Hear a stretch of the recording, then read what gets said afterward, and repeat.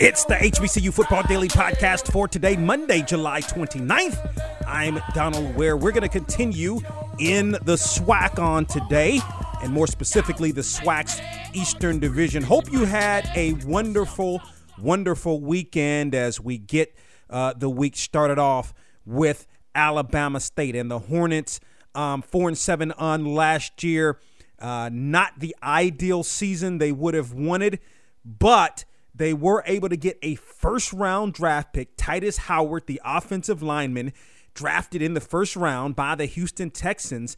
There hadn't been an HBCU player drafted in the first round since Dominic Rodgers-Cromartie was drafted in the first round back in the 2008 National Football League draft by the Arizona Cardinals. And definitely, if you look at Alabama State, certainly has a lot to build upon, and they're looking forward to an outstanding season. Let's step aside, take a break, come back. You're going to hear from the head football coach of Alabama State in his third season, Donald Hill-Ely. You're locked into the HBCU Football Daily Podcast on the Box to Row Sports Network. BoxToRow.com is the website for all of your HBCU sports needs. From the Game of the Week feature to interviews to the latest news in the world of HBCU sports, BoxToRow.com has you covered.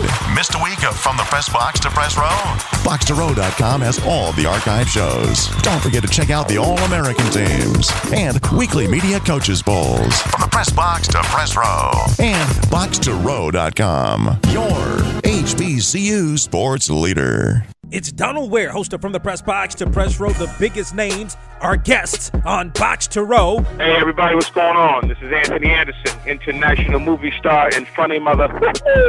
And you're listening to From the Press Box to Press Row. That is the voice of Kevin Durant. Well, I'm just, trying to get better every single day, and I enjoy playing with a great group of guys. Hey, this is Ronda Rousey. You know what this is. It's the one and only Eagle Double G. Ice Cube has been our guest. Hey, man, thanks for letting me talk a little music, movies, and sports. Hey, my favorite three topics. Hey, say what's happening, man. It's CIP, man. Hello, this is Aretha Franklin, Queen of Soul. I'm talking about none other than Serena Williams. That was definitely one of the better matches I've ever played. I've had it just like that. I was really focused, just really, excited. Missed any of these interviews?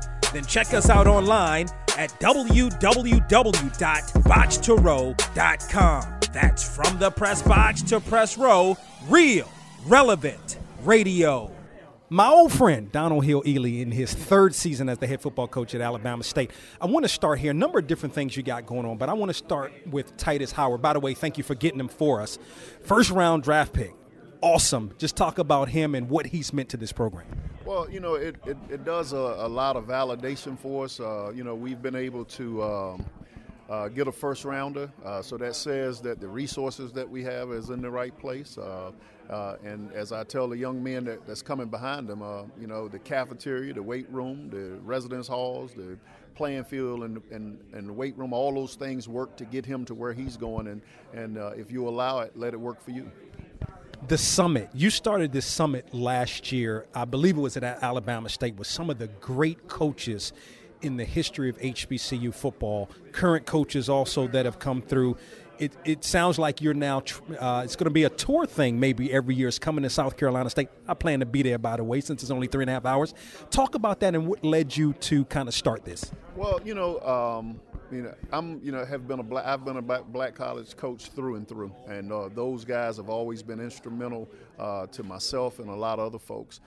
We started it at Alabama State. This year, Buddy Pugh is going to do it for us down at South Carolina State, and we just want to rotate the different conferences so that the men that have done so much for our game get an opportunity to get together, to talk about old times, but more importantly, get together and celebrate themselves and celebrate black college football without a casket being up front. And we wanted to create an opportunity to just appreciate those guys that has helped us to keep our game and keep the integrity of it. Man, that's a beautiful thing. 2018, your thoughts on 2018 for Alabama State? Well, key is, we had a lot of young guys last season that were playing, but those guys now are going into their, sophomore year or junior year. So we're expecting that experience that they had from last year to translate over into some success this year. We need better quarterback play. We had 2 young guys that was battling for that spot last year and rotating, and we look forward to them coming into camp and competing, and the best guy taking over that position. Defensively, we've increased our secondary with some transfers, as well as a couple of young guys who was in the program last year, and we're looking forward to having a lot of speed and leverage in that back end. Defensively, so Deron Johnson's one of the best linebackers, one of the best in the conference. Talk about him and how much more you're looking for him to step up in 2019. Well, Deron Johnson, as we call Muscle Milk, and Carl Thompson, those are program guys. These are guys that have been in the program since their freshman year. And as I tell all the seniors, this is your team. This is this is Deron Johnson and Carl Thompson team. You guys are seniors going into this upcoming year. Carl's a junior, even though he graduated already. But they have to set the expectations and the limit for the guys that come and line down beside them.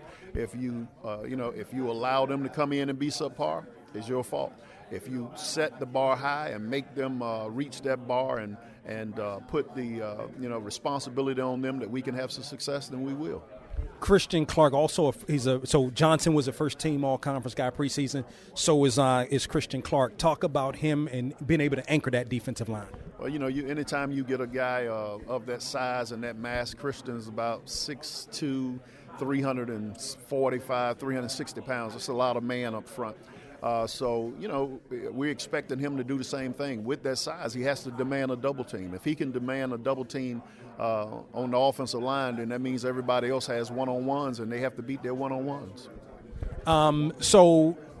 The spring. So quarterback battle. So you mentioned that, and it obviously will be a battle coming into the summer. So what were some of the things you were pleased at from the quarterback position as a whole? Well, just the way they took care of the football. Wasn't, a lot of turnovers, the delivery of the ball, getting the ball out fast, making sure that they, did the right things with leadership and putting guys in the right place. So I was real impressed with their maturity in the spring. Will you have, I don't want to call it a 2-quarterback system, but is that something you're going to have in 2019? As they say, if you got 2, you normally ain't got 1. I want one guy to be able to do everything and have some great depth with the other. Okay, talk about what each brings to the table.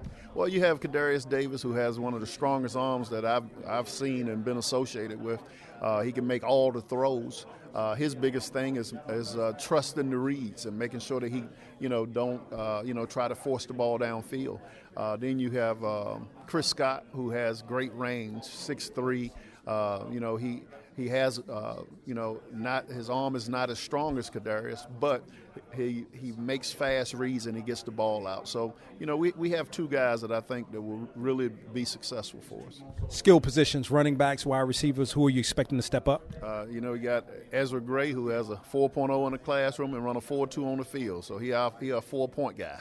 So, we're going to get the ball to him any kind of way and every kind of way that we can. So the schedule, I hadn't really seen it, or it escapes me at the moment. So, sort of what does that look like? Man, we have the toughest schedule in FCS for a second year in a row.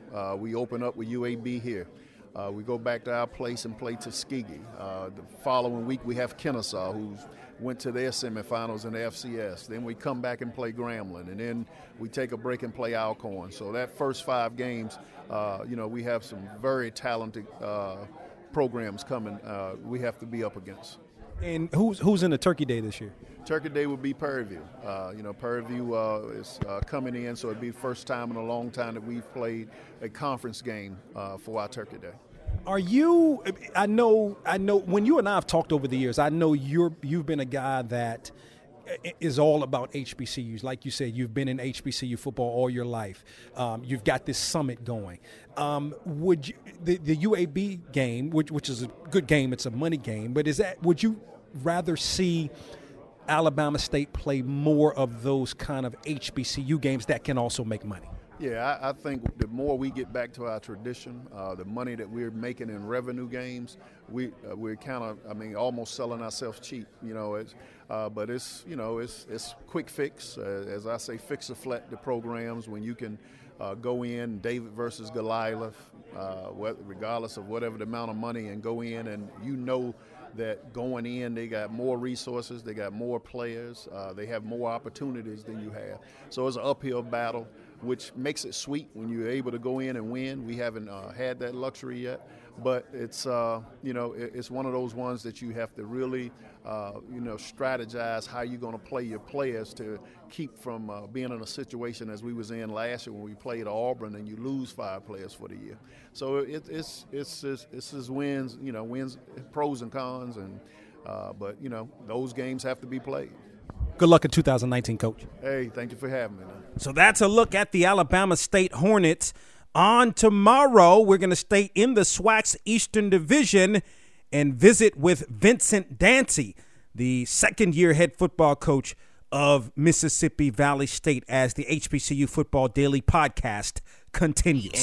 Talk with you tomorrow. I was looking, feeling like $1 million, cause I was fresh dress. See, I was in that club, I had the tool on top, but I was fresh dress.